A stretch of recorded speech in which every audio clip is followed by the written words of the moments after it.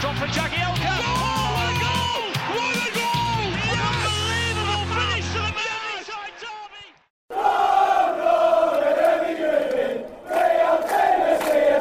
Welcome to Toffee Blue View, your source for all things Everton. I'm Jerry. Joining me today, we've got Max and we've got Terry. Max, it's been a while. Welcome back, man. Thank you very much. Good to be back. Yeah. I'm a fan of your flowers. Well, thank you. Thank you very much. This is a very awkward house to accommodate for recording, so I've had to make do with what I've got. Sorry. You know, have editors, have fun with the green screen, do what you like. I'll be eager to see what you can come up with. So I would explain to people listening via podcast what we're talking about, but I think Max just told you. Flowers and there's green behind him. Yeah. Yeah. I am clearly not in my normal recording space. I am actually at North Myrtle Beach on the coast with my entire family, who is all somewhere in this space, somewhere. So, people who are watching, you may randomly see a child walking past, looking lost and confused. That may happen. Or you could hear people playing in the back. Yeah, I'm just saying. Just pretend like it's the way it normally is. I wish it was like, when Tom was in Wales and you could hear the seagulls, but here if I opened you'd hear nothing but wind. You know what I mean? It would just sound like a bad recording. All right, so we decided on a nice light intro topic, or it's light for some. It's light for us, I think. Squad numbers. Squad numbers were released. I know a lot of people were clamoring to make this happen a little earlier. Terry, anything stood out for you where you're thinking, hey, I like that, or I don't care? I know I care a great deal about squad numbers. I'm part of that generation that like these early 2000s where squad numbers mean the world. There was a couple of nice ones in there. Like I'm really glad Richarlison's gone to number 7 from 30. I'm actually in a twist of fate really glad that Moise Kean didn't get number 9, because that would have I think heaped unnecessary extra pressure on him, because he's already got it on being the new star man. To be the number 9 as well, I think a certain expectation of style comes with that. Yeah, I don't think it should, but it does. Wish he'd got a slightly better number than 27. I'm not a fan of that. Like I don't like. I would prefer to see him be, what was he at Juventus, 18? I would have liked him to have 17, but that's gone to a Wobie. Something better than 27. Yeah, 17 for me. It'd be like reminiscent of when Lukaku first arrived. So that would have been nice, but they missed that touch. So you guys don't like these addition type numbers where they're all about the maths. It's like, look, 2 + 7 is 9. That's why I got 27. You know what I mean? Because I feel like that's what they do often. That's my replacement. No, I'm not a fan of that, to be honest. Not your thing, guys. It's like a very South American thing, isn't it? Yeah. Well, I believe that Richarlison was number 30 originally. I'm sure I read that because he wanted to be 70, but the Premier League wouldn't allow it. I don't know why he'd want to be number 30, but that's what he was in South America. He wasn't that at Watford, but he tried to be it here, and I'm sure that 7 was available in the summer he arrived, so I just don't know what's going on there, but he's got a better number now, and hopefully he's better than some of the more recent number 7s we've had, which are like Balassi and McGeady, and I've heard people say this number 7's cursed. Surely it can't be anymore with Richarlison. Yeah, 100%. And obviously, it's just for me in particular, in my generation, that it always seemed to be the Brazilians to take up good number branding. We had, El Fenomeno, R9 for Ronaldo, and then R10. I remember when I was a kid getting loads of R10 gear, the Ronaldinho stuff, for playing like boots and that. So, yeah, DCL getting number 9, that's the... Number 9's a fascinating number of recent years for Everton, isn't it? But hopefully you can break the curse, so to speak. I'm always amazed by the. I know he's maintained the same number this year, but he's a clear starter this year at Yerry Mina, but being number 13. That's always. Did you guys ever? Is there a story with that, or is he just like, this is just what I like? I think there is a story behind it. Obviously, For me, on a personal level, I've got to give a shout out to Michael Keane moving to number 5. I was mentioning to Terry then off camera that I've got number 5 in my sleeve, a number tattoo, the number that my granddad used to play as, and I played with it when I played. So seeing a centre half go to number 5, it was nice. But yeah, Yerry Mina really should have took up number 4 to, I don't know, give that level of satisfaction to the 1 to 11 crew. But Yerry Mina's number 3. At Columbia as well, even when it's everyone else's 1 to 11, so he must have some connection to number 13, so he's requested that. In fact, I'm sure Joe Virginia was 13 the summer that he arrived, and then Mina in the same summer came in, and Virginia had to give it up straight away because Mina requested specifically to have 13, and obviously big, £30 million signing's going to pull rank over like a reserve goalkeeper.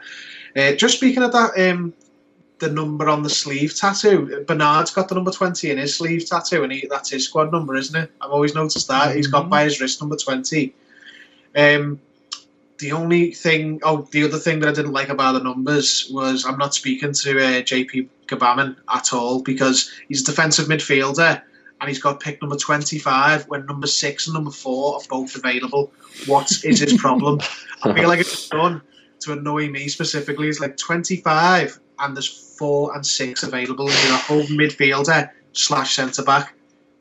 It's either of them would have been perfect for him. What's he doing? I'm somewhat used to it. After having Fellaini, it doesn't look out of place seeing a central midfielder wearing number 25. But I'd like to echo the same tone towards Alex Iwobi. Like I've had conversations with you too. I want Alex Iwobi to prove me wrong. Let's put it that way. I wish him all the best. I hope he performs well. But that number 17 for me, it's kind of sacred. Like you've got obviously Tim Cahill. You've got Romelu Lukaku when he first came, and then you've got Idrissa Gueye, 3 absolutely fantastic players.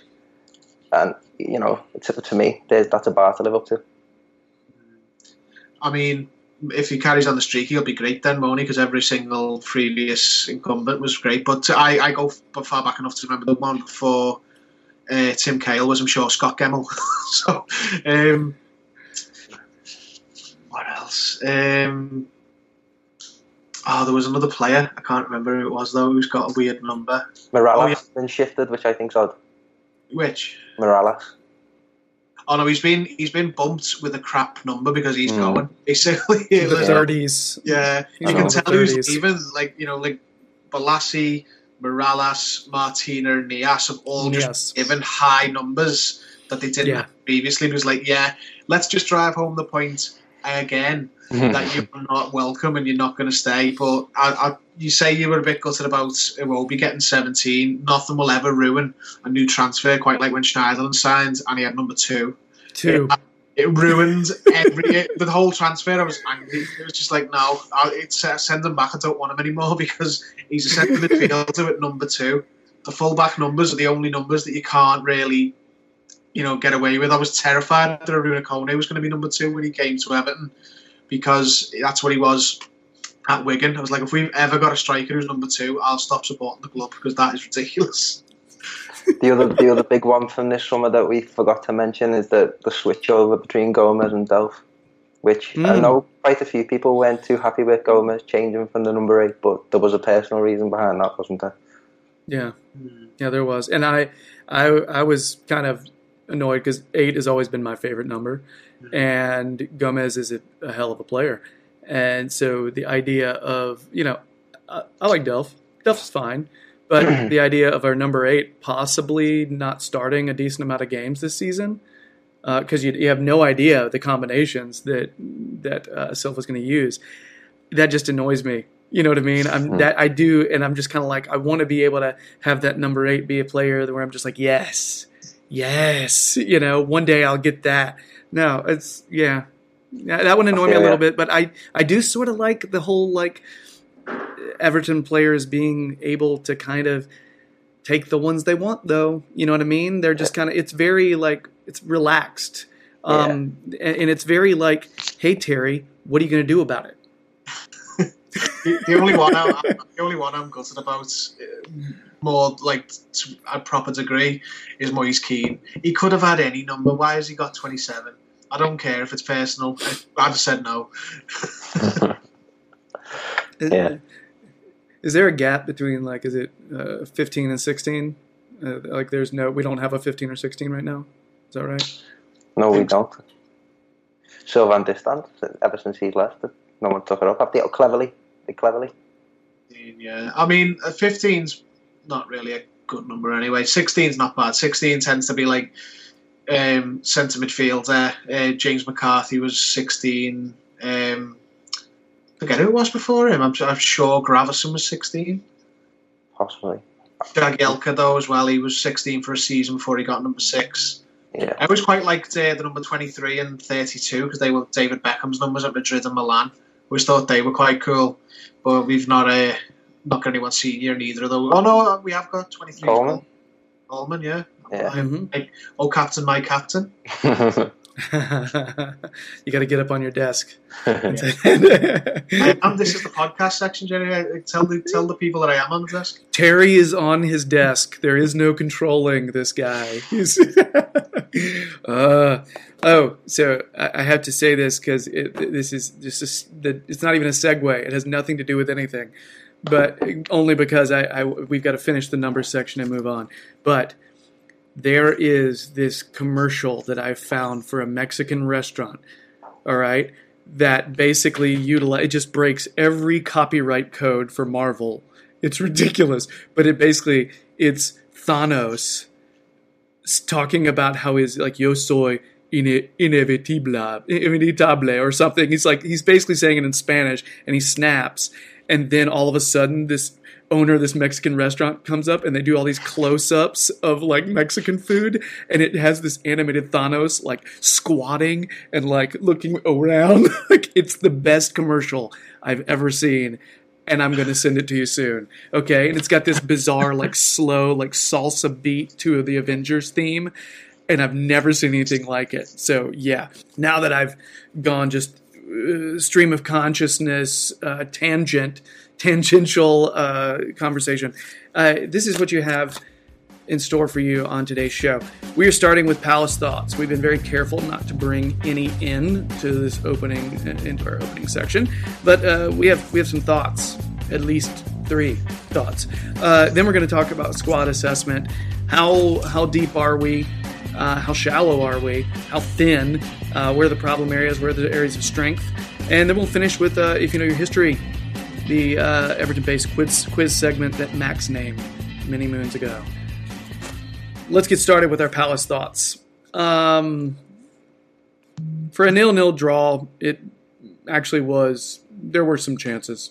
It wasn't the total snooze fest that many were expecting when they saw it. I saw it after the fact because my oldest had a Latino League championship game in which the trophy was as big as my child. Okay, Latino leagues do not play around with their trophies. I'll post a picture at some point. It's insane. But I got to watch it, and there's a lot of chances. It's actually a decently entertaining game. Very, very wind. Okay, very wind. But honestly, when I was watching it, I think the big thing was the injury to Andre that changed some things. I'm going to start with Max this time because, well, Terry's been here for a while and Max just hasn't been here for a while, and I'm trying to be polite. So Max, give us some opening thoughts.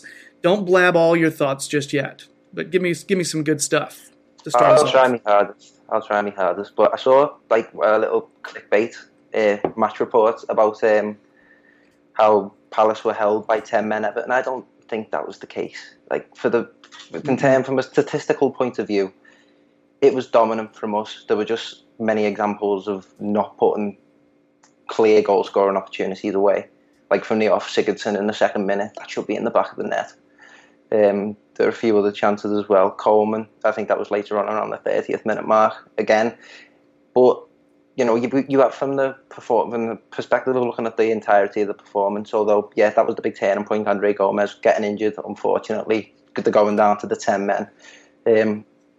Both Palace and Everton finished the last season just gone relatively strongly. I think they got like 5 wins in the last 8 between them. So, you know, omitting pre-season, because I don't think Everton were all that great in pre-season. You know, you were expecting quite a good game, like coming up against Everton. I think Palace, you know, succumb and accept the fact that they are going to be the defensive side, that they are going to have to present the low block, and that's always a feature of Crystal Palace when we come up against them, I feel. I don't know if you guys saw David's thread on the similarities between this game and the last time we played Crystal Palace at Selhurst Park in April, but it was spooky. It was really spooky how like similar the two games were. I almost thought it was similar of Everton in how we played, in that, again, similar to last season, we're trying to bed these new signings in, and you know, we're not all there yet, but you know, we look out from the 17-18 season where it was just like a nightmare, and watching the football was like a chore. You know, we've got a clear attacking identity, and that was really nice to see, particularly down that left hand side. You know, high pressing fullbacks, and yeah, hopefully there's more to come. All right, it's a good start, Max. Well done. Welcome back. Wow. So Terry, what do you want to start with? I mean, I can definitely believe the threads from David about like the similarities from the last away match at Crystal Palace, because when I was watching it, I felt like someone had just put the video on of the last season's match, because it was almost exactly the same. And it's the same problem we had with a lot of away games at these, you know, smaller clubs, these like lesser teams, is that we had absolutely loads of the ball. Ran the game possession-wise, you know, passes completed, all that through the roof, but not very many, you know, clear-cut chances, and that's where we struggled last season towards the end as well. That when the teams that want to play and open up and attack you, like Man United, Chelsea, Arsenal, the better teams, we did better because we got to a counter-attack a little bit more. We got more space for our forwards to run into. When we're facing like a low block who are happy to try and break on us, we're a little bit blunt, because Calvert-Lewin is our natural goal scorer. He's a good tool to use against certain teams, but he's not a box predator. He's not going to finish, you know, all of his chances. So if Sigurdsson is in the sort of mood that he was in on Saturday, where he is going to miss really gilt-edged chances like that, then we're going to struggle to score. Bernard, similarly, had a pretty poor game on the finishing front. He wasn't. It was one where he cuts in, and he just needs to unleash it and send it off his laces. And he tries a little reverse pass to Dean, who has stopped running because he thinks that Bernard's going to take a shot at goal, and because to all the world he should have. That is hopefully something that we iron out a little bit. This sort of lack of sort of ability to break these teams down. Now, the new players we've brought in, none of them really stand out as, these are going to break down defensive teams. Like Moise Kean is a good striker, but he's not going to be someone who's going to take the ball and break through two lines of defence. Iwobi might be a different option, because whilst he's not got the talent of Sigurdsson in some respects, he does create a lot of chances. He moves past the striker a lot more than Sigurdsson does. So that could be the thinking that the club have had with signing Iwobi, that he's going to be better in those games than some of the players we've got now. But it's just a scruffy game, same as the one last season. Lots of possession, lots of good passing. At least while Gomez was on the pitch. Not very much in the way of entertainment and clear-cut chances. Palace did their job on us. They will have seen this game, especially when they didn't have Zaha from the start, and said, right, we're going to have to just be disciplined and try and get some change out of Everton at the back. And they never got it, because Mina and Keane were excellent, but they wouldn't have came into this game with any intention of opening up and having going toe to toe with us, and they didn't. And fair play to them. In their position, anyone would have done it. Yeah, the Andre Gomes. I just feel like I still need to say Andre Gomez. Sorry, but Andre Gomez injury was big. And it was, because I felt like he was doing a good job. He was actually pushing us forward a little bit more. I feel like it seems pretty clear. All of our creativity almost always comes from the flanks, comes from the sides. We need to start figuring out a way to be able to attack through the center some, to be able to attack through the middle some, just to give us some variety, just to kind of make us a little less predictable. And I think that what you just said, Terry, talking about thoughts on Iwobi, I think that is going to give us a little more creativity coming from the middle. I think also that was one of the things when we were thinking about signing Decore, the idea that he carries the ball like that and pushes the ball forward like that. I think that was one of our thoughts on that one. Man of the match for me, I will say, our entire back line and our keeper played well. Yerry Mina for me. Played well. Yerry Mina's my guy, though. And Jordan Pickford too. I think what I've got to mention as well is the importance of Jordan Pickford was kind of reinforced in this game. Like, he was forced to make some brilliant 1v1 saves and just reinforced the fact that he is the best goalkeeper in the country. And he had not had to make any saves until then. That's, to me, that's a concentration thing. And that's that part of the keeper position that people don't understand. The idea of just not having to do anything for 60 minutes. And then all of a sudden, you got to make that, and you got to be mentally, just on the edge. And he was awesome. Mm-hmm. Both those saves that were back to back, very close. It was nice. Yerry Mina's still my guy. I thought Big Gerald did a fine job, and kind of chilled people out a little bit in terms of getting worried that we don't have two starters. He was really good at one-on-one defending as well. Whenever he went toe-to-toe and people were coming at him to try to beat him, and he shut him down. It was impressive. We knew he was going to be good in the air. I loved seeing him body up Benteke. Bounce Benteke, yeah, that was quite satisfying. Yeah. I love that. But he wasn't the only one in the back line to play well, but he's to be fair, Terry's been singing Yerry Mina's praises for a long time now, waiting for him to come good. So, Terry, speak your piece. Is he your guy for man of the match? Yeah, I mean, as Max said, Jordan Pickford, had two massive moments as well, so you got to consider him. But I don't think there should have been any doubts at all about Yerry Mina's quality going into the season. His fitness, absolutely, because he did a lot last season. So there's always that worry that he could break down. He's susceptible to getting muscle injuries and stuff. Hopefully, not. Touch wood, because we're now in a position where we need to have them both fit and healthy for at least till January. But I've always thought he was a good defender. I mean, he's a little bit rash. Like, he needs to work a little bit on the decision making, because he's always, I think, a red card risk, especially in the more feisty games where there's some running battles going on. I do worry on that side of it.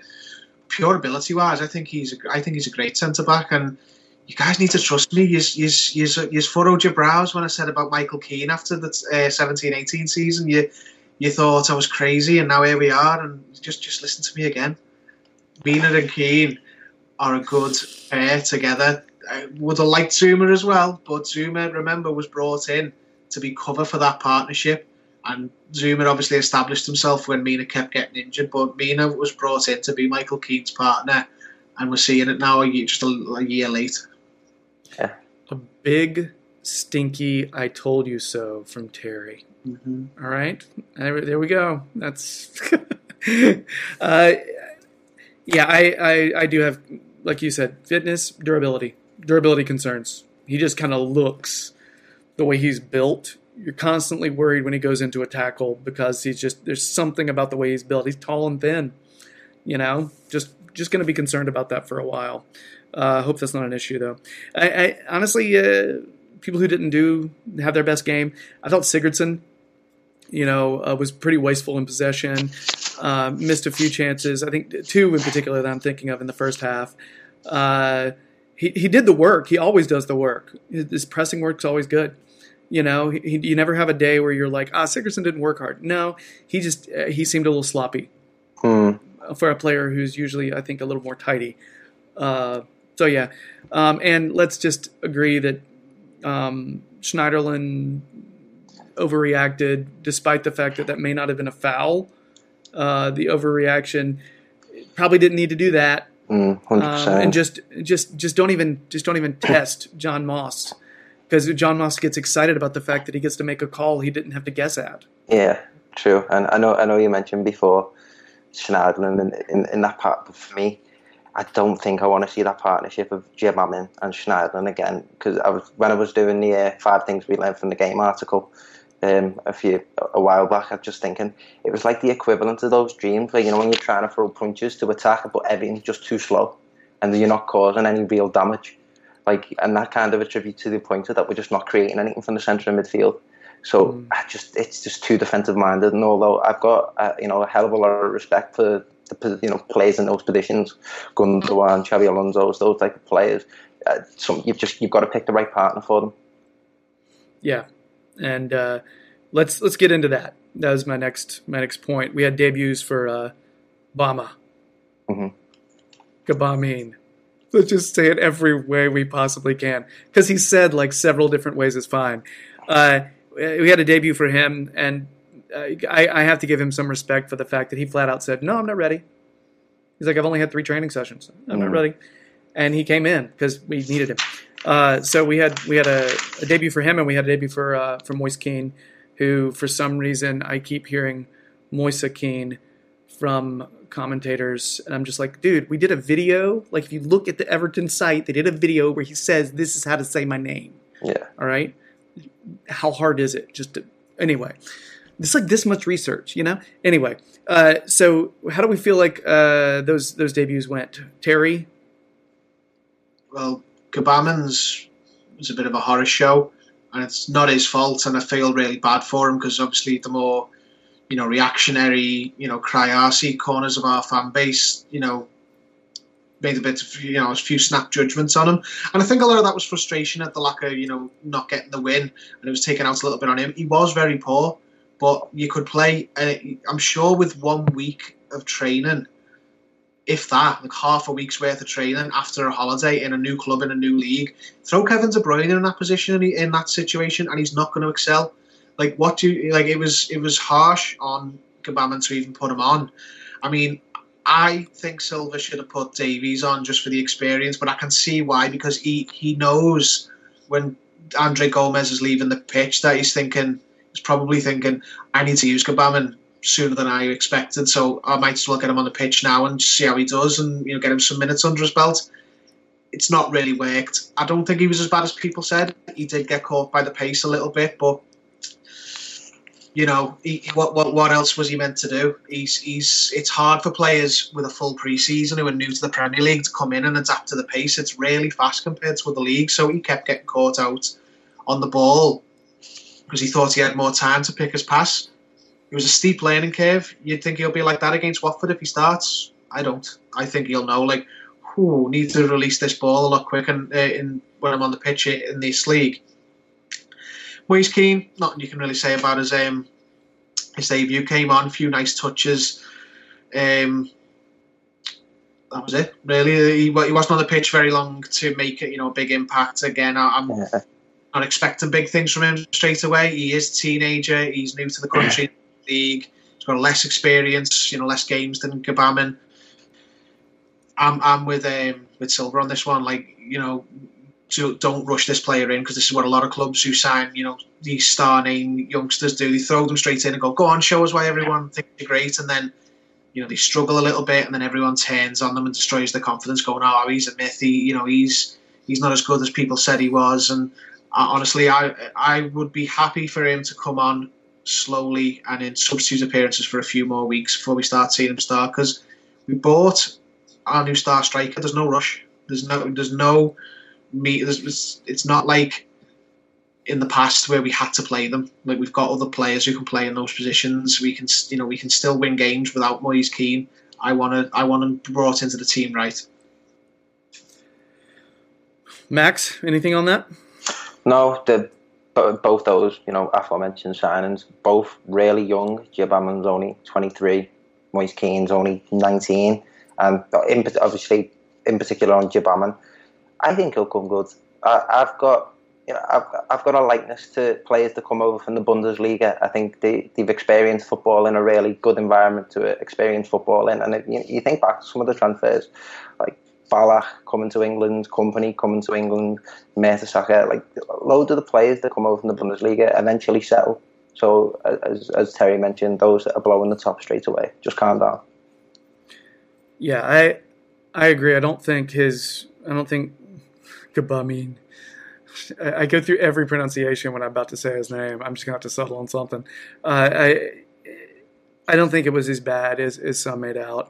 I thought it got worse as the game went on, as because his passing early on, it was usually on point. It was he was putting it to players' feet, which is cool. But as it went on, he was having to make quicker decisions. He had less time to make decisions, and he started passing the ball and giving it away. That was frustrating. I saw one time where I think Meyer got the ball on the left side, and Gbamin had a choice of going toward the. Meyer was on the flank, but he didn't have the ball. The ball had gone to the center, and we had both of our center backs in the center of the pitch, and Gbamin chose to go with the ball instead of going with, I think, Benteke is who had the ball, and so he ended up. Gbamin went to the ball. Benteke passed it to Meyer, and Gbamin would have done better to actually cover that side rather than pile on and ball watch. You know what I mean? And that's what gave them their best opportunity. And it's just a matter of him being able to communicate better, him knowing his role better, knowing his responsibilities better. These are things that are going to come. He's going to get used to the speed of the game and all that. He's a big dude. He's athletic. I do think his passing is good enough for that position. I think that'll be fine. And I think we're going to see him getting around the pitch a lot more and intercepting more, tackling more. He just seems like he likes that part of the game. Yeah, I think he said that he likes that part of the game. Actually. Yeah, of course. And I think he's filling the shoes of someone that rivaled only in goal or Kante for like tackling and interception stats. Yeah. So, be patient. Yeah. I don't think that comparison helps him either. He's not No, 100%. He's a Morgan Schneiderlin, he's a Gareth Barry, he's an Nemanja Matic, he's not a Kante, he's not a McCarthy, he's not an Idrissa Gueye. He isn't going to charge all over the midfield, just tackling everyone. He's going to sit, he's going to be a traditional number 6, he's going to slot between the two centre-backs. I think if he was sort of compared to Schneiderlin, people would have a different expectation of him and a different, better idea of what he's going to be. When we've not like for like replaced Idrissa Gueye, because what's the point? You can't. If there was a player who was as good as Idrissa Gueye out there, PSG would have signed him instead. So we've gone for a more structured number 6, which Silva likes, which he had at Watford, and we're going to build a different formula in midfield over that. So I think people need to understand that he's not going to be Idrissa Gueye 2.0. He's going to replace Schneiderlin, and he's competing with Schneiderlin for that spot in the squad. Yeah, and also a word about Idrissa Gueye. He'd had a year worth of Premier League experience. He had already done he had 1 year's worth of understanding the speed of the game and the physicality of the game before he even came to us. So, yeah, you know what I mean? It's not a fair comparison. Regardless. One last bit, because I saw a lot of people commenting on DCL. What are our thoughts on DCL? Because I'm curious, and this is the last thing I'm going to talk about, although I have all this other stuff. We just got to move on. Max, any thoughts on DCL? How do you feel like he did? As you say, he is obviously, a point of contention. Obviously, that shift to that number 9 shirt, it does just have some sort of symbolic resonance. You go back to, Dixie Dean, the first ever number 9, Graham Sharp. So that weight can't be ignored. It is pressure. He's obviously embraced that. He wanted the number 9 shirt. So, I go back to that Merseyside derby, that 0-0, when he came up against Virgil van Dijk. Van Dijk had the better of him in every single aspect, but he didn't give up, and he worked his ass off until he was taken off, and he was absolutely shattered. From then on, we saw a different version of him, and we still saw that battle and willing to run centre forward. He was holding the ball up really well against the Crystal Palace back line. Obviously, as Terry mentioned, we've got to take our time with the likes of Keane, although we want to see him burst on the scene and become some sort of superstar. DCL's place for the moment. Mm-hmm. Terry, thoughts on DCL? If Moise Kean settles like we want him to, and he becomes this quality player, I think we'll start to appreciate DCL in a different way. Right now, because he's our only, until Keane's come in, he's our only proper striker. All due respect to Cenk Tosun, people want him to be all things to all people. He isn't that. I think we'll come to realise if Keane, takes off, that DCL's got his pluses, and he'll be. It's that game against Palace was the wrong game, wrong opponents for the wrong player. Like, if we played Chelsea or Arsenal away on the first day, DCL would have been perfect, because he's better when he's playing that sort of counter-attacking, role where he's going to have to work the centre-backs like he did against Liverpool at Goodison. When he's sitting against a low block, he's not skillful enough to make his own chances in the box, and that's just something that is a fact about him. I think he's a good player. I think he's a very useful player. But we want him to do everything. We want him to, if he could do everything, if he could finish, he could work like that, he'd be Harry Kane. There's just no... People need to understand just because he's been around a long time doesn't mean he's not a young player with some development to do. He's got better every year that he's been here. I couldn't stand him at one point. I didn't see what people saw in him. I was like, when Ronald Koeman was playing him on the left, I was like, what does Koeman see in this Calvert-Lewin? And then every year he's just improved and improved, and in rocky circumstances as well. He was the only striker under Koeman when we sold Lukaku, and he wasn't ready for that. But he made the best of it. He was flogged by Sam Allardyce, and only since Silva's come in has his development really calmed down and gone to a proper track. But if Keane settles and does well, I think the two of them together will be two very different and very useful options depending on the opposition. And even occasionally, you might see DCL come off the bench and play up front with them and complement each other. But right now, people want DCL, especially with the number 9 on his back. I mean, I don't agree with it, but the number 9 comes with not just an expectation of goals, but an expectation of style. I think people want the number 9 to be Duncan Ferguson. I think they want him to bully everyone, and he could certainly work on his aggression. He could certainly be a little bit more competitive in the box, but he isn't Duncan Ferguson. He's not going to bully opposition strikers. He's not that type of player. His hold-up play is so good. It was so good on Saturday. I mean, it was really strong. He was holding off stronger defenders. He's a bigger kid than I think I realized. You know what I mean? When you actually see him out there, he's quick. He's skilled. I saw him make some very clever little layoffs. I thought he made some combinations. His press defense is so good.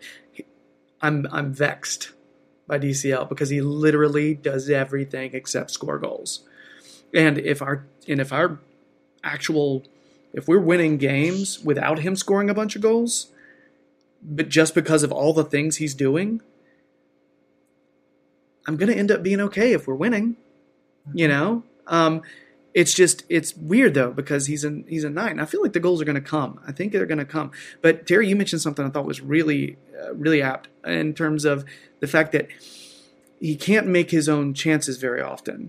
And he's going to have to work on being able to, because when we get into those games that we play, like we play against Palace, where they are just packing back and we're just hitting the flanks and crossing the ball in, he's got to figure out a way to be able to bully off those defenders and actually win those headers and put them down.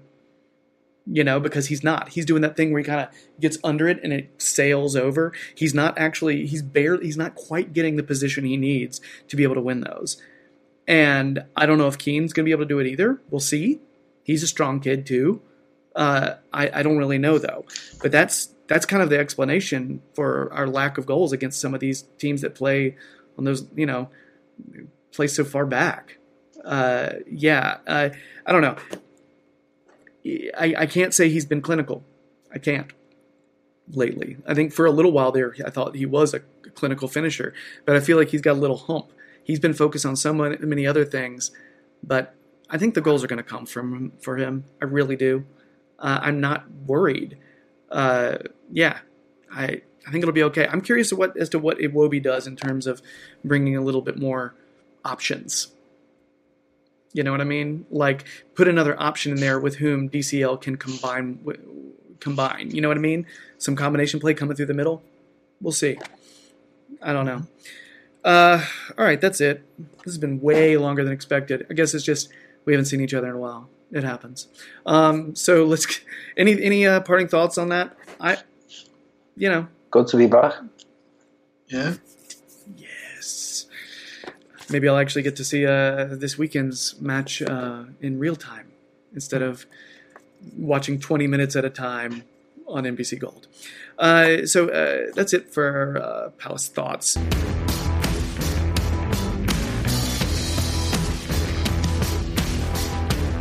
We're going to talk a little squad assessment. We were trying to figure out, I know me and Toffee Blues John were trying to figure out what segments to do, and we were talking about, well, should we talk about our strengths? Should we talk about transfers? Should we talk about our weaknesses? And it was like, well, it all falls into squad assessment, doesn't it? To really kind of look at what we have post-window, right? So that's what we're going to start with. We're going to go through all the different positions and kind of assess whether or not it's a weak spot, a strength, or if it's just kind of meh. And I think you're going to see that a lot of meh. Yeah, which is fine. I'm okay with meh. So Terry, how you feeling about our keeper depth? Pickford, Losel, and I guess I got to throw Steck in there. I mean, it's as good as it's ever going to be, isn't it? I mean, I can't see, unless we're in the Champions League, I couldn't see a case where you have two, potential first choice keepers. It's usually one established fit. In fact, even most of the Champions League clubs in this league don't have that. I think Man United are the only ones who've got two quality keepers, and everyone else has got like a established number one with like a decent number two. And I think that's what we've gone out and done. I think we realised last season that Stecklenburg isn't really a very good option to come in if Pickford goes down with like an injury or something like that, or gets a red card for a moment of madness. You wouldn't want Stecklenburg starting any games. Losel or Lezel, or however you say it, he's not as good as Pickford, but he's better than Stecklenburg. So it was an upgrade in that position. So I'm pretty happy. I also am good with this depth. I thought Losel was a nice signing to get a backup keep on the free. Yeah, I'm good with that. Max, you good with it? Yeah, I'm good with it. Like, just to cover the entire assessment, like I do, like similar to you, Jerry, I endorse Pep Guardiola that you need to have two really good players to keep competition healthy in each position. But I just feel like it's a huge pain in the backside that your utility player who you just bring in gets injured straight in pre-season. Like, you bring in Fabian Delph, a player that Pep Guardiola has utilised several times, and it's a good example of that, having a player of higher enough quality to challenge in more than one position, and he's the one that's on the sideline straight away. But I don't think we haven't got a good enough squad to crack the top six just yet. I think we'll have to wait till January or maybe even the summer after, but we are on the right track. Get us into right... Skipping to the end there, you want to speak about the keepers, not the end. I know, apologies. I have literally got like the entire squad listed down in front of me. I know you've got one better than that. You've got like an accurate updated document, but I don't know. I just don't think it's good enough, and I feel like it's got to be known. So, just a reminder, Max does not take normal questions. He answers and says what he needs to say. All right. No, man. No, actually, that's the kind of thing. Like that's a pretty solid introductory statement, Max. Get us into right back though. Coleman, Sidibe, if I'm pronouncing that correctly, which I don't think I am, and I think you have to throw Holdgate as part of our depth there as well. I'm Martina. Did you say Kyle Martino? No, but he's in there. I was. Yeah, I've got the four horsemen of the apocalypse: Morales, Martina, Balassi, and Nias written on the side because I can't, man. You got to include them. No way. But bringing in Sidibe made me it lifted me spirits and outlook on the entire transfer window, to be honest. Like, maybe it was just Everton, like, absolutely hitting the nail on the head with the announcement of the transfers, like, playing into the fact that we want to build on this some sort of ambition, where he said, I became a champion with Monaco, I conquered the world with my country, and I like Everton's ambition. Although he is only on a season-long loan, finally we've got that cover at right back, which was much needed, like against Palace. Although Coleman was pressing high, and he was having some success earlier on in the game, his impact waned as the game went on, which is to be expected. So I think, you go back to last season, you see, I think Baines even started that first games against Wolves, and then Dean, when called upon, and even sets the bar and makes the place his own. I wouldn't be surprised to see that going forward. Maybe not as successfully as Dean, but I'd just like to reinforce, I'm quite happy at right back. Yeah, I'm with you. And right now, Coleman was all right.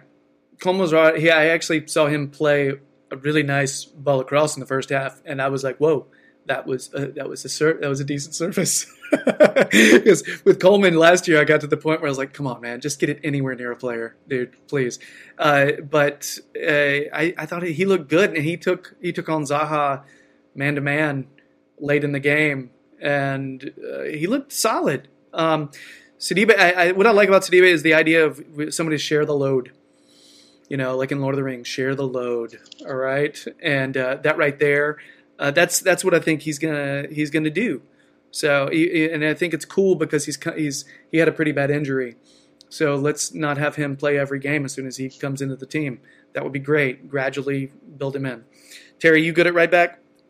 Yeah, I said a few times last season that we need a right back Luca Dean type signing to come in. Now Sidibe's probably not quite the same as that, because let's be honest, Coleman is not in the position that Baines was in last summer, where he's a lot older and he's winding down and he's about ready to be a number 2 choice. Don't think Coleman's quite at that point, but John Joe Kenny, is highly thought of as he is by the club and by a lot of Everton fans, he is very much a youth player who's understudying a senior player. He's not real competition in the strict sense of the word. He may come back and be that because he's had a year on loan in the Bundesliga, but I think Sidibe, who's obviously got a good pedigree, he's won the World Cup, he's played in in Monaco and what have you. He's actual competition. He's a viable threat. If Coleman has a spell of bad games or makes some game costing mistakes, and Sidibe comes in, he might not get the shirt back the same way Baines did from Dean. So it's nice to have an actual, some actual competition in that spot. Coleman's shirt, obviously at the minute, he's the new captain, but he's less safe than he's ever been now since he's been the right back at the club, because this is the strongest competition he's had. I think he gets that. I think that's why we saw such a strong performance from him. But at the same time, I don't know if what I just said is fair to Coleman, because he's a strong character. I feel like he came into this season, he would have come out just playing guts out anyway. Maybe that's the more fair statement, and maybe the reason he wasn't given everything he could last season because he's just getting older and he can't go game in, game out for that long a stretch anymore. But the idea of having both those guys, I feel great. And if for some reason neither one is able to play, Holgate is a solid third option. All right, so I feel good at right back as well. Keeper and right back. Let's go to left back. Terry, Luca Dean, Leighton Baines. I guess you got to throw young Gibson in there as a possible third choice if you need to. He's right? centre half. I know that's his best position, but he still plays left, correct? Much in the same way Holgate. Exactly. Like sort of defender, in times of emergency. But I think left, because we don't have any other left back that would be in between those two, right? Yeah, but when you're not in Europe, I don't think you need more than 2 players in each position, because let's be honest, you're going to be playing mostly one game a week, the odd midweek game in December and whatnot. Same again at left back as last season. We've got the Premier League's best left back and the Premier League's former best left back as his cover. This one's a little bit more clear cut in first choice and second choice than some other positions, but we're pretty well stacked in that position because Baines, if Luca Dean goes down with an injury and you see Leighton Baines coming off the bench, I'm not worried at all. I'm just like, I'm not either. I'd definitely prefer Dean because of the time in the career of both players, and I think he's a better player now, but not to worry about with Leighton Baines. That's why he's been given the contract extension that he was. It's a solid player to have in that sort of role where he can come in and be a steady hand if needed. Yeah, I always go at least 3 deep on these positions, guys. Always, unless it's something where we don't. So I don't know any other player that's on our roster, though, that would be after Baines. And I always worry about the worst-case scenario. Yeah. Every time. Even if typically you don't use them, I always look at it because I feel like we end up seeing some nightmare scenario at least once a year at one of our positions, every year. There's 2 players for each position and 1 auxiliary player who plays somewhere else. Right there. Exactly. That's exactly what I mean. Totally.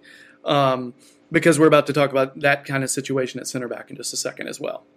All right. Yeah. So you feeling all right about left back as well, Max? This stuff is it's all isn't it? Yeah. Really? Yeah. Cool. Center backs. Michael Keane, Yerry Mina, Mason Holgate. And then there's a gray area. You got to mention Bama. All right. You got to mention Gabamin because he has played some minutes at center back, so he can back up. And you got to mention a couple of the U23s in Gibson and Feeney. To me, when you get past 3 players who center back is their best position, 3 senior players, that's thin. Max, how are you feeling about center back depth? Yeah, I agree with that. One of the best balances of that I think I've seen in recent years is when we had Jags, Distan and Stones. It was just a really good blend and balance to have in terms of your centre-back options that all work relatively well in partnerships. I, to this day, still long for that ball-playing centre-half to come back into our team. But I was reassured by the performance against Crystal Palace. Yerry Mina really looked solid. That partnership was Keane was there. Didn't seem to be any kind of miscommunications of any sort. And I'd just like to reinforce just how stupid that hashtag FreeZuma thing was on Twitter.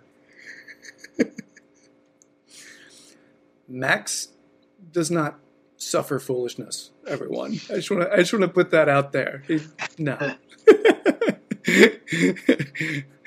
I'll be honest though. I genuinely did want to free Zuma. I did, but at the same time, you just have to cut your losses. That he didn't have the performance of his life against Man United. Actually, quite the opposite. So it didn't go well. It didn't go well for Kurt. Yeah. The part I didn't like was free player type, things like hashtag free player X usually follows a player asking to leave and they're not allowed to. Zuma didn't actually say he wanted to leave. Might as well have been hashtag was Zuma. We were told that he said that he wanted to leave, but he didn't put in a transfer request. Yeah, the best example of that I think I saw was when Kagawa went to Man United and just ended up as being somewhat of a loose part. And when Dortmund kind of launched the campaign to get him back and did successfully, I think they even launched the video with him escaping a jail or something like that. So that was one of the only times I'll actually say that was well done. Really quick, I need to mention Delph. If Delph's healthy, that is possible left back depth. That's something I should have mentioned. Just dawned on me. He would be our 3rd left back rather than Young Gibson, probably. So that is solid depth and someone who has experience at a senior club doing that. So I should have mentioned that earlier, and I didn't because I forgot to write it down. Hey. So anyway, by the way, it just occurred to me for people who are watching, for people who are listening, you can't see this, but Terry looks as though he's the representative from heaven. Max looks as though he has literally emerged from darkness. So just it's like cinematography from The Godfather. It's a heavy use of shadow, Jerry. You should know this. Yeah, nice.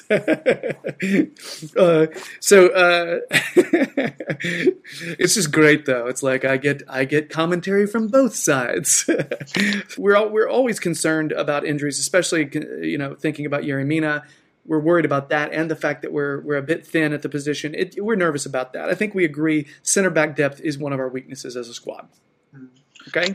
The thing is, though, that this sort of thin area of the squad is not specific to us. Obviously, we're a little bit more nervous because one of our two senior centre backs got injured a lot last year. If say Yeremina was on loan and we couldn't get him back, and it was just Zuma and Keane who were here, you wouldn't be as worried because Zuma didn't get injured last season, and neither did Keane. Not very. If they did, it wasn't any that I remember. It's just because Mina did a lot, so you're thinking, oh, it's very, is it likely that he's going to go again? But if you look around the Premier League, other clubs are actually rolling really light in some positions. Like Liverpool are going to sell Dejan Lovren. It came out today. That would leave them in the exact position we are with three centre-backs and a midfielder who can sort of fill in. Like they've got Fabinho, we've got Gbamin. Man United are the same, but not with centre-backs. They've got about 1 million centre-backs. But up front, they've got two players. As their centre-forward, they've got Martial and Rashford. I mean, we suppose we can count Sanchez, but they don't, so why should we? If they get an injury to one of their centre-forwards, they literally got one centre-forward, and then they're starting to draft players in from other positions to fill it. It's not specific to Everton. A lot of clubs now seem to be, rolling with a light area of the squad, and the only problem we've got is one of our two senior ones is not, sort of nailed on to be fit long term. But if I think some other clubs might, if they're unlucky, might have some problems this year, because Liverpool, who were brought up then, they've also not got any senior cover at fullback either, which we have. Mm-hmm. True. They've got 5 senior defenders in the whole squad, and the rest are kids. But to the credit, and I suppose makes sense as we're moving on to the midfielders, I think they've picked their squad, their utility players exceptionally well. In the likes of Xherdan Shaqiri, James Milner, it's paid dividends with them winning the Champions League. Like those type of players, you contrast it to us, where we brought Delphin straight away on the shelf. Everton look, I suppose, but we're not too bad in midfield, are we? Yeah, I suppose that's a good comparison, because they've got 5 senior defenders, but they've also got midfielders who can cover. We're the same. We've got a defensive mid who can play centre back in Gbamin. They've got Milner. We've got Delph who can cover at both full back and whatnot. So yeah, I suppose it's not as risky as people think. You've just got to be lucky, and that means that we're not going to be, because let's be honest, it's Everton. All right. So, by the way, for people listening, if you're hearing a little bit of, sound imperfection, it sounds like Terry and Max are cyborgs. They are not. It is, I am at the beach and I don't have the best connection. So, yeah, apologies for that. Now that Terry has convinced us all that we're fine at center back, yeah, and I honestly, it's something I didn't really realize, by the way, that other squads were doing that, going light. So anyway, let's go center mid. Talk about center mids. Andre Gomez, and this is not putting them into separate categories. This is literally just the center mids. Okay, Gomez, Schneiderlin, Gbamin, Delph, Davies. Any others right now that could possibly play? Beningame technically is part of the depth. Technically, he is technically. I mean, technically. Depending on your formation, Sigurdsson, I'd count him as one of the midfielders. And that's the thing. Like that's center, but only because Sigurdsson is like a second striker so often. You know what I mean? Like the way he, as far forward as he ends up getting. I don't know, but that's the problem with labeling these. But Terry, to be fair, I did say center mids. So just know I've got a different category, as in like you're right. But center attacking mids, I've got those in a different category. So that's the only one I labeled separately.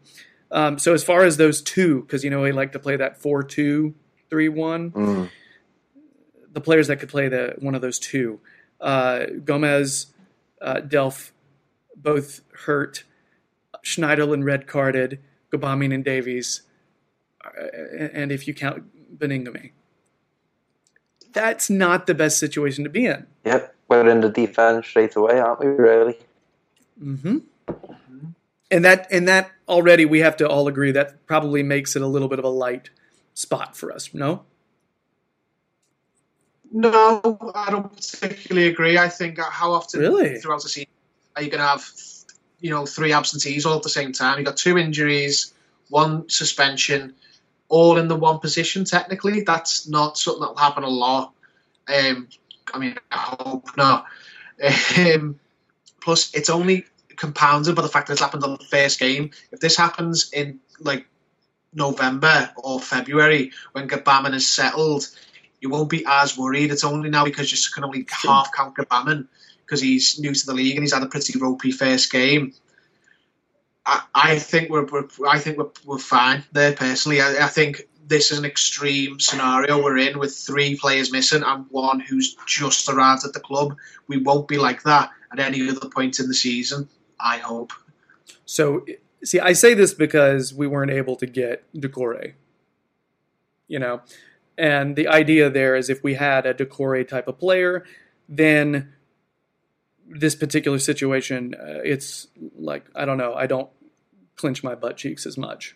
You know what I mean? I wasn't too fussed on missing out on Doucouré. It's just the injuries you're on. I mean, that type of player is what Andre Gomez's injury is the thing that just kind of got me worried now, because we saw how we kind of capitulated in that second half once he went off injured, and there was that, Schneiderlin went off and there was that big gap to fill in the field, and just no one could do it adequately. We don't genuinely tend to be productive with an attacking output from that area of the pitch, and it seemed like, we're going to ride that 4-2-3-1 till the end of time. I feel like we need to move away from it and, become something else, but time will tell. Well, we became a little something different when we got the red card. We became like a 4-4-1. Just, you notice that? And I was just like, well, this is weird. But it seemed like that's what needed to happen, and we still looked strong. Not strong to the point of scoring goals, but still okay. Ironically, I think Gomez is the most irreplaceable player in the whole squad.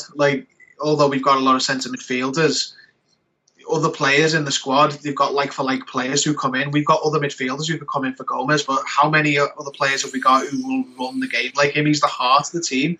Might not always get the assists or the goals, but the whole team is based around his passing. So let me put it this way as well, with the people are worried about the midfield scenario. Say Idrissa Gueye hadn't left and we didn't get Gbamin. If we were going into Watford with Gueye, Davies and Sigurdsson, would you be worried? I wouldn't. Because you know what you're going to get, whereas we're only really worried about the game because we've seen Gbamin come in and not really, take off. Not, we've covered that in the previous segment, not really his fault. But I think the worries have come from the fact that Gbamin might not be ready. If it was Gueye, Davies and Sigurdsson, you'd be like, okay, so we're missing Gomez, but, Davies will have to play. It's just the unknown quantity of Gbamin at this age, which is the problem.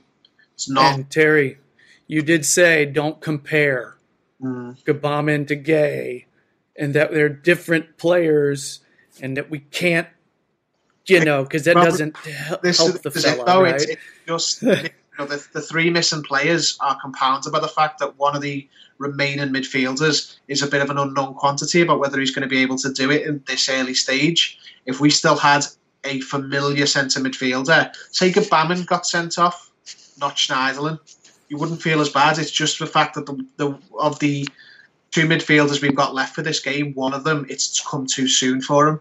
It's I think, bodies wise, and we're fine in centre midfield. It's just the one player we could have done with not starting is having to start, or might have to start.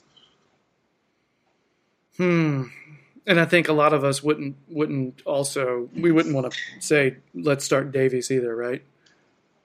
In an ideal, that wouldn't be our preference at this time yet. Anyway, I think we'd be okay if he was, because. Davies was talking about how he wants to start a little bit more and play farther up. So I think lately he's been kind of going in for Sigurdsson and dropping back more and kind of playing not really as that second striker, but as more of a center mid. But I don't know. I would still be a little bit concerned if that was our 3, but Sigurdsson and and Idrissa Gueye, I would feel more comfortable. You're right, Terry. It is a little bit of inexperience with Gbamin that gets you worried. But it's the kind of inexperience that could take a while. Yeah, Could. So I don't know. I think he's going to be fine. But you just never know as far as development goes, because a lot of it seemed like it was composure. So we'll see. Good talk, guys. All right, so center attacking mid, Sigurdsson, Davies, Iwobi. You have to throw Bernard in there just in case, because he may get some minutes there. I'm not going to. Yeah, the four horsemen I'm leaving on the periphery right now, not the wrestlers. So anybody else that could possibly play that kind of center attacking mid role? I mean, it's Sigurdsson. Besides, oh yeah, I said Davies, right? Yeah, I did. Yeah, but it is Sigurdsson's number 10 shirt to lose, isn't it? Really, I think we're at a point now where it's almost as if it's almost like utility attacking players, where there's no cemented position for them on the field. They've just got to go out there and make it their own, really. Because it's been mentioned, since he come to the club, that Iwobi can be as used in that second striker role. But it remains to be seen. Yeah, you missed it, Jerry, but I shook my head when you said Bernard. His whole career, he's played like 12 games there. People were trying I know. hard to make Bernard a number 10. He isn't. People did this with Pienaar. He was class on the left, and because he was class on the left, people wanted him to be a number 10 because he'd do it occasionally for his national team, South Africa. Sorry, I think it's a straight fight between Iwobi and Sigurdsson. I think Davies, in a pinch he'll go there, but he's more of a utility, around all the central positions midfielder. But if Sigurdsson gets injured, I don't think you see Davies start. I think Iwobi will come in there, and that was sort of what he's been brought in for, to give competition to both the wingers and Sigurdsson, because whilst the wingers, the wide players like Bernard and Richarlison have got competition already, and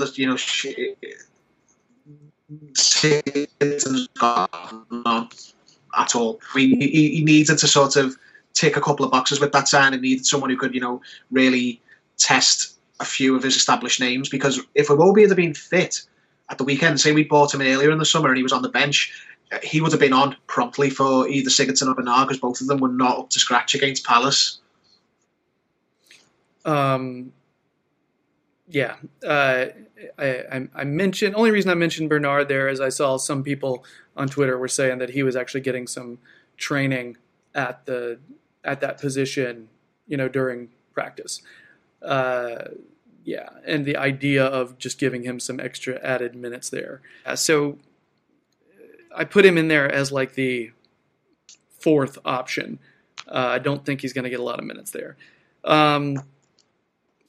Our wings, all right? Basically, they're the same players except for one has Walcott, all right? We have basically the exact same options on either wing, and I don't really think that Bernard's going to get many minutes on the right wing or right forward, but I've thrown him in there as a possibility. But on the right, Richarlison, Walcott, Iwobi, Bernard, and on the left, Bernard, Richarlison, Iwobi. Yeah. And that's all pretty, and I just don't see Walcott playing much on the left. Yeah, and I don't see Balassi or Morales getting any time. So, but technically, the issue there is all right-footed players. Yep, and that's what Terry brought up last time about how we were wanting to get a left-footed, winger in, and we didn't. So, yeah. Oh well. What do you do there? But there are a lot of different types of players there, right? A lot of them, like Bernard's not like any of the other players really. He's more of a small, skilled player, not really going to get the goals from him. Which having Iwobi and being able to plug Iwobi in there if we need a goal late may be a good idea. But I think he's going to be starting a decent amount of games moving forward once he actually gets the time. Gosh, our signal's awful here, guys. Sorry, I keep losing you guys and going away. It's really distracting. So we feel good about our wing depth because we need to move on and get this video done. Okay. And I've totally lost Terry's picture completely, by the way. So center forwards, DCL, Moise Keane, Richarlison, Cenk Tosun. Anybody else that could possibly plug in there? Maybe Iwobi if you had to. I don't know. Not really. No, Oh, is Nias off, by the way? Turkey. I hope so. I have no idea. I mean, the four horsemen will all be gone. You know, like Morales, Balassi, Nias, and Martina. Because let's be honest, they've been given squad numbers that are just indicative of their standing in the squad. They've been given high, 20s, 30s early 30s numbers. Mm-hmm. 3 of them are out of contract next year. They'll be getting the old Ashley Williams loan, like a few others got, where they'll go and not come back. Balassi probably, hopefully he's sold. It's the players that Jerry mentioned really as the options. Let's be honest, you're not going to see Nias playing an Everton shirt. I don't think so. Yeah. Oh yeah, that's pretty much the entire squad depth, though. That's all of it. So I've gone through all of it. I think I have some issues with center back and center mid feeling a little thin for me. I feel okay about the most of it, but I don't like the fact we don't have a left-footed winger like at all. That's where I'm feeling. You guys, I know Terry, you have less concerns about kind of being a little thin at a couple of those. And Max, I don't really know what you're thinking. I think you're probably in between me and Terry. Yeah, I suppose. As I just reinforce, I still don't quite think it's good enough yet to crack that top 6, but we got years ahead. So I guess that's it for our squad assessment.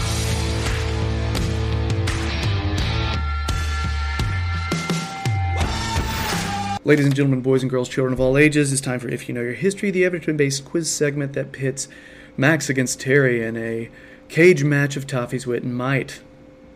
Hey, I survived it.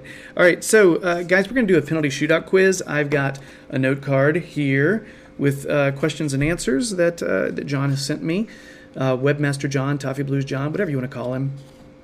Call him Phil, if you like. So what we're going to do is I'm going to be going basically, I'm going to flip. I don't have a coin because I'm at the beach, and beach doesn't allow coins. So I'm going to be using this hat, and I'm going to be flipping this hat, and people who are listening via podcast, which that's all you are, I assure you the hat is fabulous. So I'm going to be flipping it, and whoever gets to go first, it's going to be like they're shooting in a penalty shootout, and the other person, it's like they're blocking. So we'll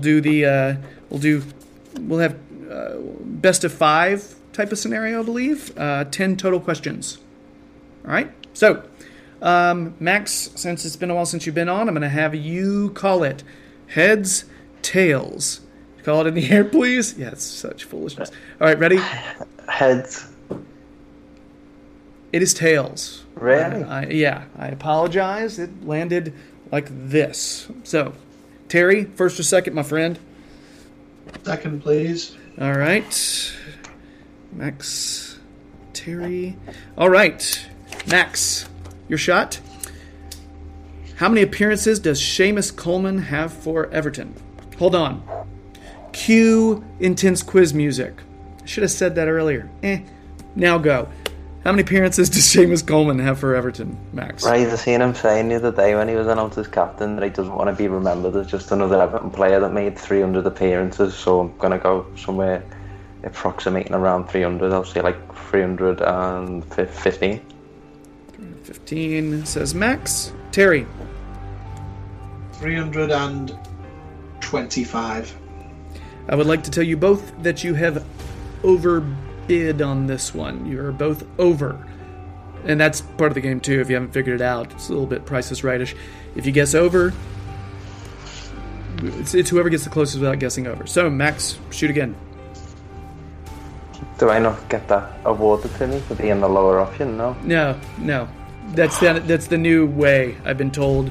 It's the closest without going over. So you guess again. 308. 308 says Max. Terry. 301. 301. I would like to tell you both you have both gone over again. So, shoot again.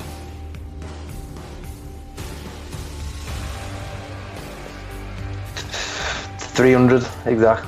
300 says Max. 289. 289. Actual retail price of Seamus Coleman.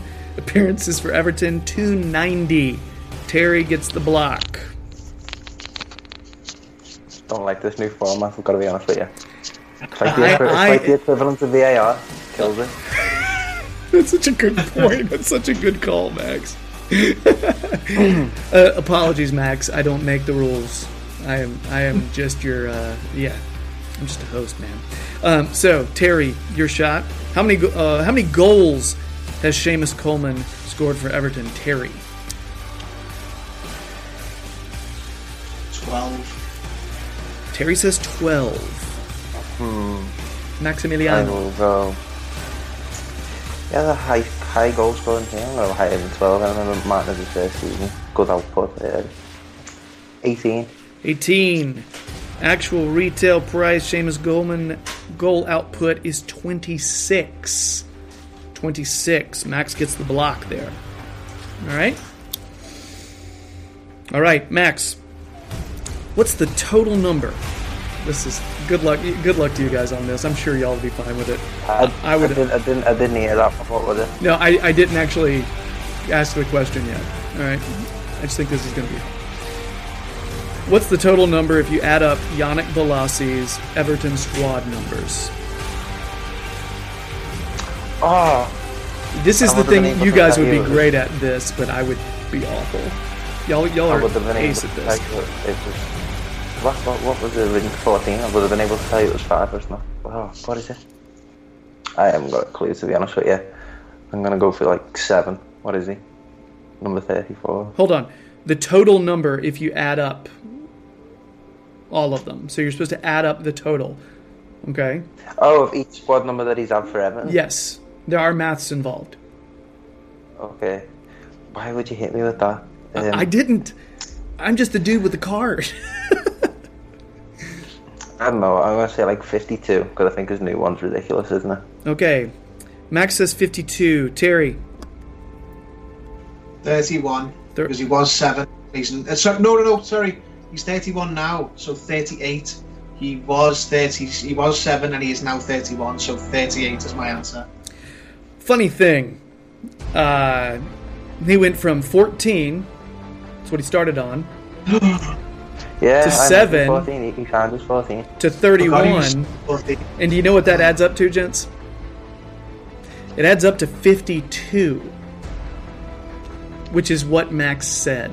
A total guess. And he got it right. I thought he in at number 7. I completely forgot he was 14. Yeah. Max shot in the dark, literally, because you are in the dark. Yeah, that worked. Well done. Good stuff. Terry, how many appearances that you wanted to forget? How many appearances does Cuco Martina have for Everton? Too many. That is the right answer. No, I'm just kidding. It's yeah.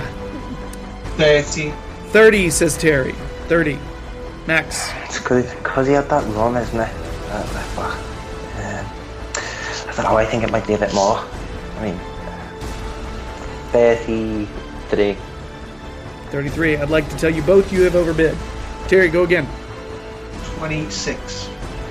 26 from Terry. 20. Maxwell House. 24. 24. Actual retail price appearances for Cuco Martina. 28. Terry gets that one. All right, tied up 1-1. Max, Li Weifeng wore what squad number at Everton? Jesus Christ, I was probably about 4 years old. I do not know. Probably 35 at the time.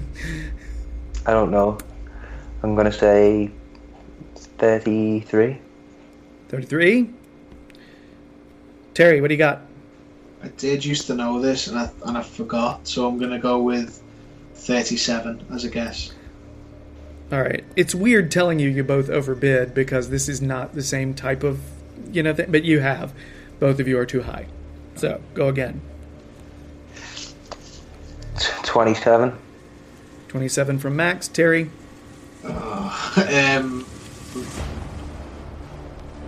25. And you both overbid again. Max? 23. 23 from Max. 22. 22, you've both overbid again. Oh my god. I'm not kidding. What? Max, what do you got? 19. 19 from Max.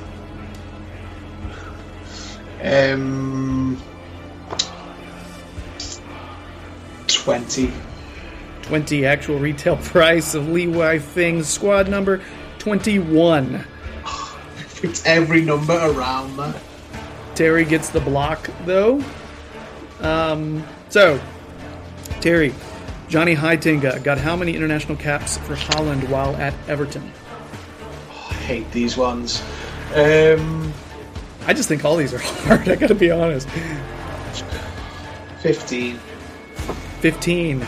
If he Max. played in the World Cup final, did he not? Carly was at Everton. I'm going to go for, I don't know, maybe a few more. Say 30. Johnny Heitinga got 40 international caps for Holland. So Max with the block. Right now it's still 1-1 after 3 rounds. Let's see here. Max, it is your turn. How many yellow cards did Everton get last season? Jesus Christ. I don't know. 30. 30. Terry? 40. 40. Actual amount is 59. Andre Gomez and Drissegay were the highest with 7. All right? So that's Terry with the block. Terry, how many goals does Cenk Tosun Basha have for Everton? 12. 12, says Terry. Max? 7. 7. Max with the block. Cenk Tosun has 9 goals in 43 games. All right. This is turned into quite a rivalry. Max, how many appearances does 21-year-old Tom Davies have for Everton? 130.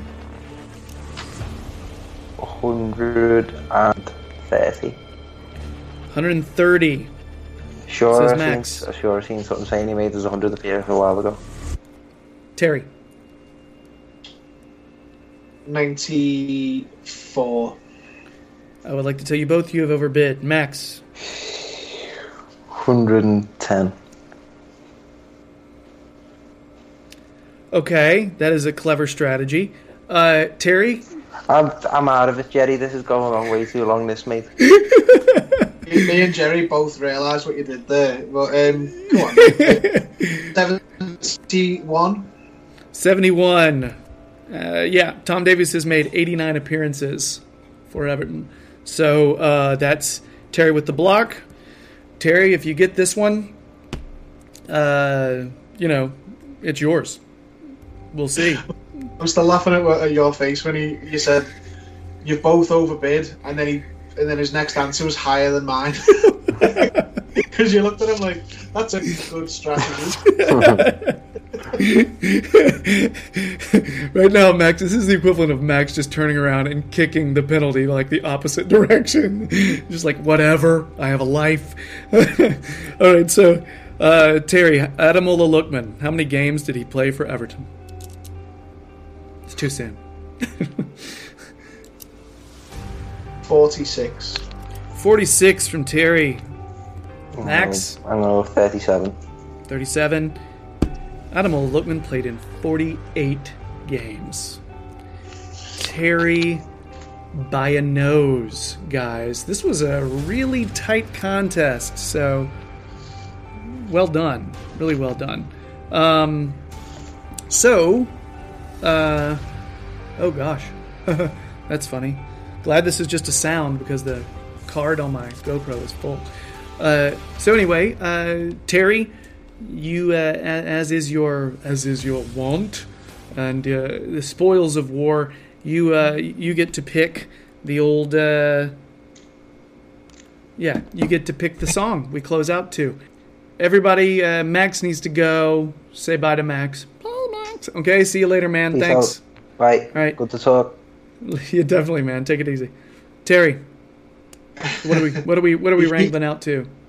He knew I was going to take a few minutes to have a look, didn't he? Yes, he did.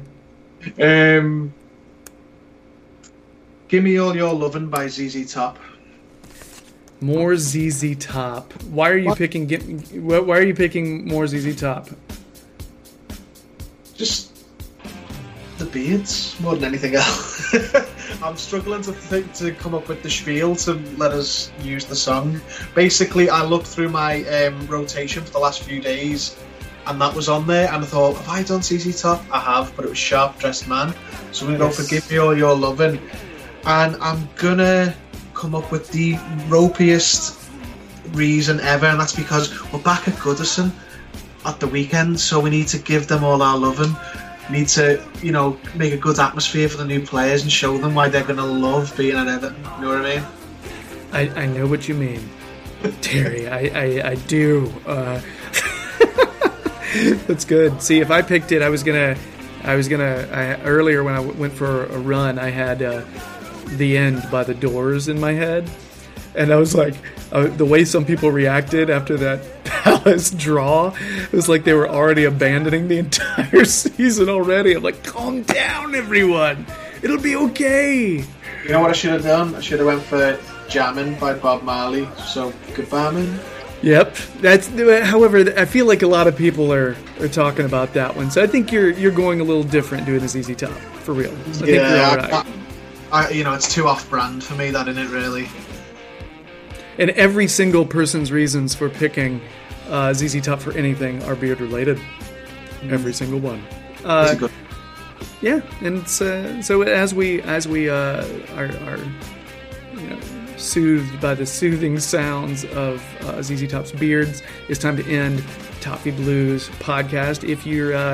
If you've been listening but just haven't decided, if you fear commitment, let me ease you toward the possibility of trying to subscribe to us. It's trust me, it's really okay. It's just a click. All right. Also, if you're like, gosh, I want to see their faces, check out our YouTube channel, will you? Because faces abound there, and you would also be able to be like, oh wow, Jerry's at the beach and he's wearing a hat right now. I put it on for the pod segment, so you wouldn't actually see that on the YouTube channel. But whatever. So if you want more Terry, check out Liverpool Echo Fan Jury. He's doing a piece as soon as we get off here for that, so keep an eye out for that. Max is probably going to be showing up on the Echo podcast sometime soon, but he always will be on the Toffee Blues website, doing written analysis there. Also, just check out the Toffee Blues Toffee Blues website, all things Everton there. Lastly, follow the Toffee Blues on Twitter, Instagram, and Facebook.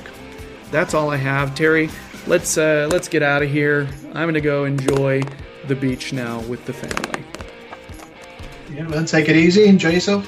Thanks, buddy. You take care. Appreciate your time, man. And talk to you soon. Everybody else out there, much love to you. And don't sweat the draw. Bye.